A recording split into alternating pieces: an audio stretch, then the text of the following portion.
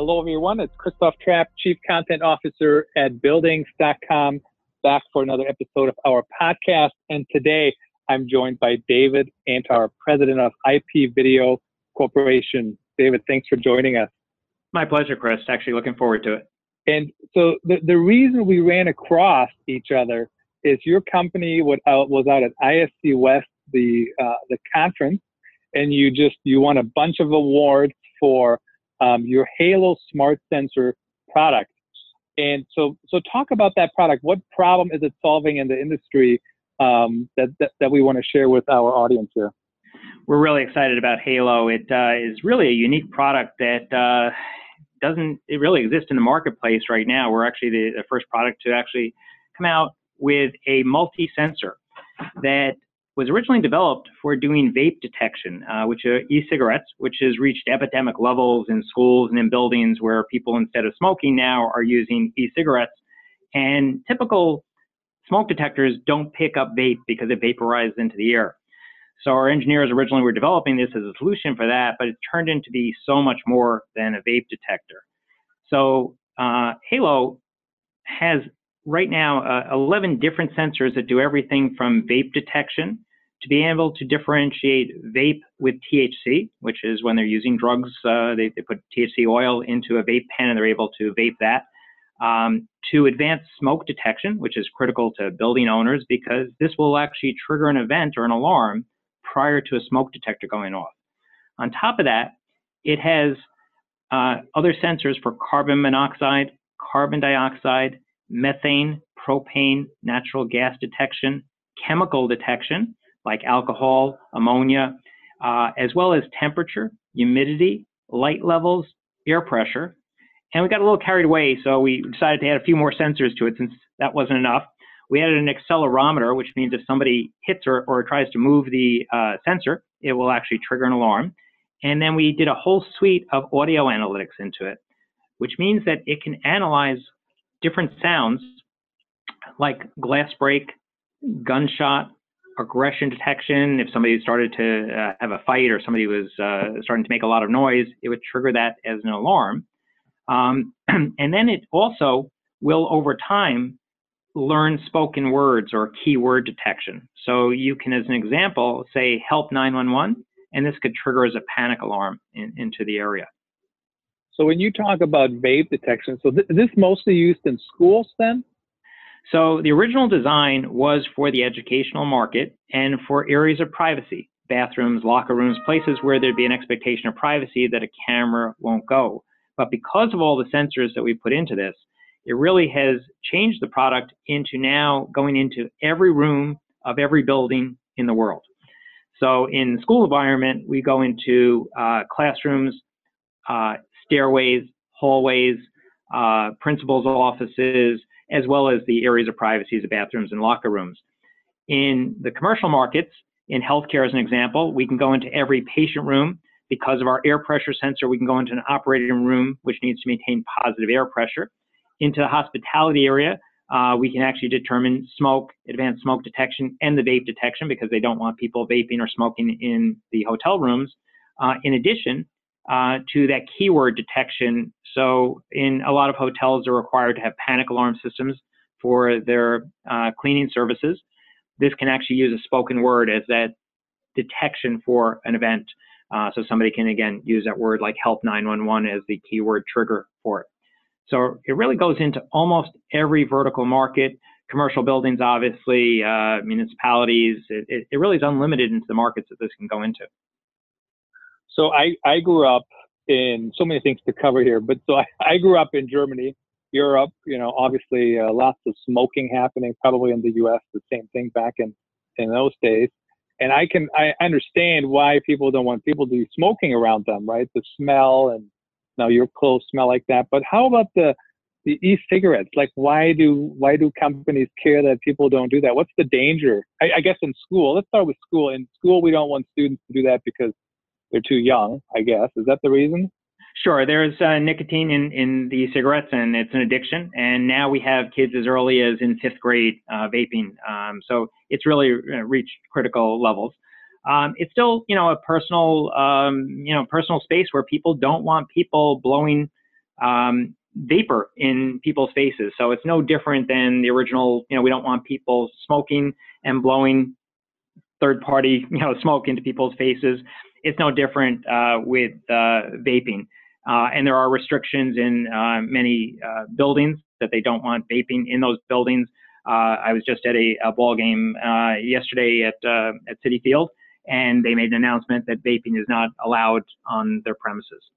So it's becoming, to be restricted in areas no different than smoking, that they want to have designated areas for vaping, just like they have designated areas for smoking. And that's because you're still blowing out the smoke. That's correct. And also, the interesting thing is people can be vaping with different chemicals in there. They have all different flavored vapes and all different chemicals that can be in there, including ones that are illegal, like THC, where they can be vaping with things that could be illegal or harmful to others. Very interesting. So let's talk about, you mentioned hospitality. So if you have the sensor in a room, are there privacy concerns, or how does that work? That's the great thing about this. You couldn't put a microphone in an area of privacy because of wiretap laws. This doesn't do that. In essence, it's analyzing the audio, similar to maybe an Alexa or a Siri, where it can actually analyze the words that are spoken or the sounds that it hears and identifies the patterns of them or the signatures of them, and then can alert you that a certain event happened. So that glass break or, bullying, where all of a sudden there was a loud rise in the noise levels. So it can give you alerts to that. So it doesn't really compromise or cause any issues with any privacy or feeling of invasion of privacy by having this technology in there, because it's not recording anything. It's not playing it back to anybody else. So you don't have anybody sitting at headquarters in New York City analyzing what people talked about in the hotel room. Absolutely not. Unlike Alexa, who does apparently do that, we don't do that. What we end up doing is really we just do the analysis of it and tell the people what the event was, and just announce it as an event. So as an example, if it was set up for glass break detection and somebody broke a window to try and break into a building, it would send that off as an alarm that glass break was just heard. So there's how many sensors are there to even do this? Because the sensors to get the vaping, to smoke, to gunshot, glass breaking, they're very different events, right? They are, and that's what the unique thing of this product is. Partly on the software side of it, this also has a computer inside it. So it's a smart device. It's really just about 5.5 inches in diameter. It looks like a smoke detector when it's installed in a ceiling. The other unique thing, by the way, before I get into that part of it, is that this is powered by the network switch. It's a PoE device. So very, very simple installation. You drill a 5-inch hole, you pop this into a drop ceiling or into a ceiling, plug a network cable into it, and it has little wings that come out to lock it into the ceiling. So it literally takes minutes to install.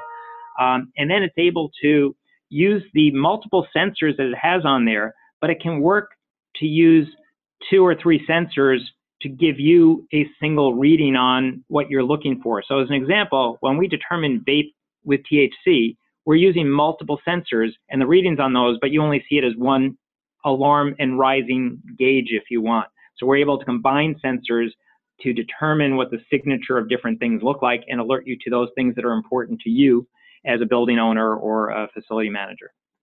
So very interesting. So let's talk about in schools and other commercial buildings, I suppose, too, when it comes to active shooter scenarios. So unfortunately, of course, today, we have schools practicing those kind of things. We actually had the sheriff's office come into the building's headquarters, and they did a drill with us. We did a virtual reality video on it. It's very eye-opening when they come in and they actually, they're not shooting at you, but they have the pellets or whatever to practice. And it's just unbelievable. And the time you have to get out or barricade yourself or fight back, it's just so small. With the sensor, so let's say it detects the gunshot. I mean, how much time can the potential victims gain back to get out, or It's a great point you bring up, Chris. And we actually have a division that actually specializes in active shooter training. So as IP Video, we have a division that does active shooter training for customers and people that we work with. So our motto is that time equals life. The quicker that you can respond and have accurate information to a situation, the more lives can be saved. And we're very big proponents of using all the best practices to accomplish that. And Halo is a critical, almost the kingpin of that, because of that active shooter ability to determine gunshot or that loud aggression or noise and be able to pinpoint the location of the incident. So as an example, if we had a building that had 20 of these in a building, we could actually locate the event and triangulate on it very quickly to be able to determine where the event originated from. We also can have audio alerts coming from this. This actually has a speaker on it. So it actually has the ability to be able to play pre-recorded messages or alerts telling people to shelter in place or to prepare them for the next steps or things that they feel that should be taken at that point. So the one scenario that the sheriff ran us through, so everybody was in the big executive conference room, and one of the deputies left and went into the bathroom 10 steps away, not even, and fired 2 shots, right? I mean, not real shots, but the practice shots or whatever. And so he came back in and he said, "Did anybody hear me?" And we said, "Did we hear you do what?" So nobody even heard it, and he wasn't that far away, right? Exactly. So does this product help with that, like to catch those sounds even? Sure, it's truly a game changer, with this technology, because the fact that you blanket a building with it, including those privacy areas, because a lot of times when we do camera systems and different things, we put them into public areas, and it's great. But being able to now monitor and be able to put this into areas of privacy, in addition to the areas that are not of privacy, gives you that comprehensive coverage. So we kind of like to look at our device, Halo, as your nose and your ears. So if you look at the 5 senses, your camera, is kind of your eyes. The Halo sensor in this point is nose and smell, technically, at that point. So it's your smell as well as your hearing. So it's giving us those 2 additional senses and really gives you a very different situational awareness than just cameras alone. It really gives you a much better exposure to what's actually going on. What are the biggest problems when building owners come to you and buy this product that they're trying to solve? Like, what are the most typical use cases? Well, the interesting thing, we're in the process of doing something called a BACnet integration, which basically will tie this into building management systems. So now we can help to manage energy levels in a building. We have a light sensor in here also that basically tells us light levels and tells us where lights are on in buildings. So this becomes a tool that they use every day to manage their buildings and manage them more efficiently. So if you can imagine taking all the different sensors they currently use to accomplish that and bring this all down to one Power over Ethernet device, it really is kind of a game changer in the fact that we're able to consolidate all these technologies together and then also bring all the new things like that vape detection, the advanced smoke detection. So it truly not only secures a building, but it can help to make it much more efficient as a building. So your company, IP Video Corporation, is also produces this product? Is that we do? We actually we filed a patent on this. We've been working on it for about 4 years, and it's out in full production at this point. We've had some incredible success with it, and we've had so many vertical markets contact us, aside from the school market, which is the easy, kind of the low-hanging fruit of the school market because the vape detection is so critical into the bathrooms. But as people start to realize the additional capabilities of this, everybody wants it. We just received an inquiry recently that they're speccing into a project in England for a museum because they need to monitor the air quality. This is measuring pollution levels and air quality in a building. We recently had a customer of ours that told us in the middle of the night, all of a sudden they were getting some very high readings on the devices. And then as they looked and heard in the news, there was a fire 2 towns over, and just the smoke in the general air from 2 towns over was registering on their Halo units and being able to show them that the air quality was poor in their building at the time. Very interesting. David, thank you so much for sharing all this interesting information with us. I was joined by David Antar, president of IP Video Corporation. Thanks everyone for listening to another episode of our podcast. If you are listening on any of the podcast syndication channels, feel free to head over to buildings.com. We have pictures of the product in our product section. We'll share links again to our active shooter training story and the virtual reality video from that. And thanks again for listening, everyone.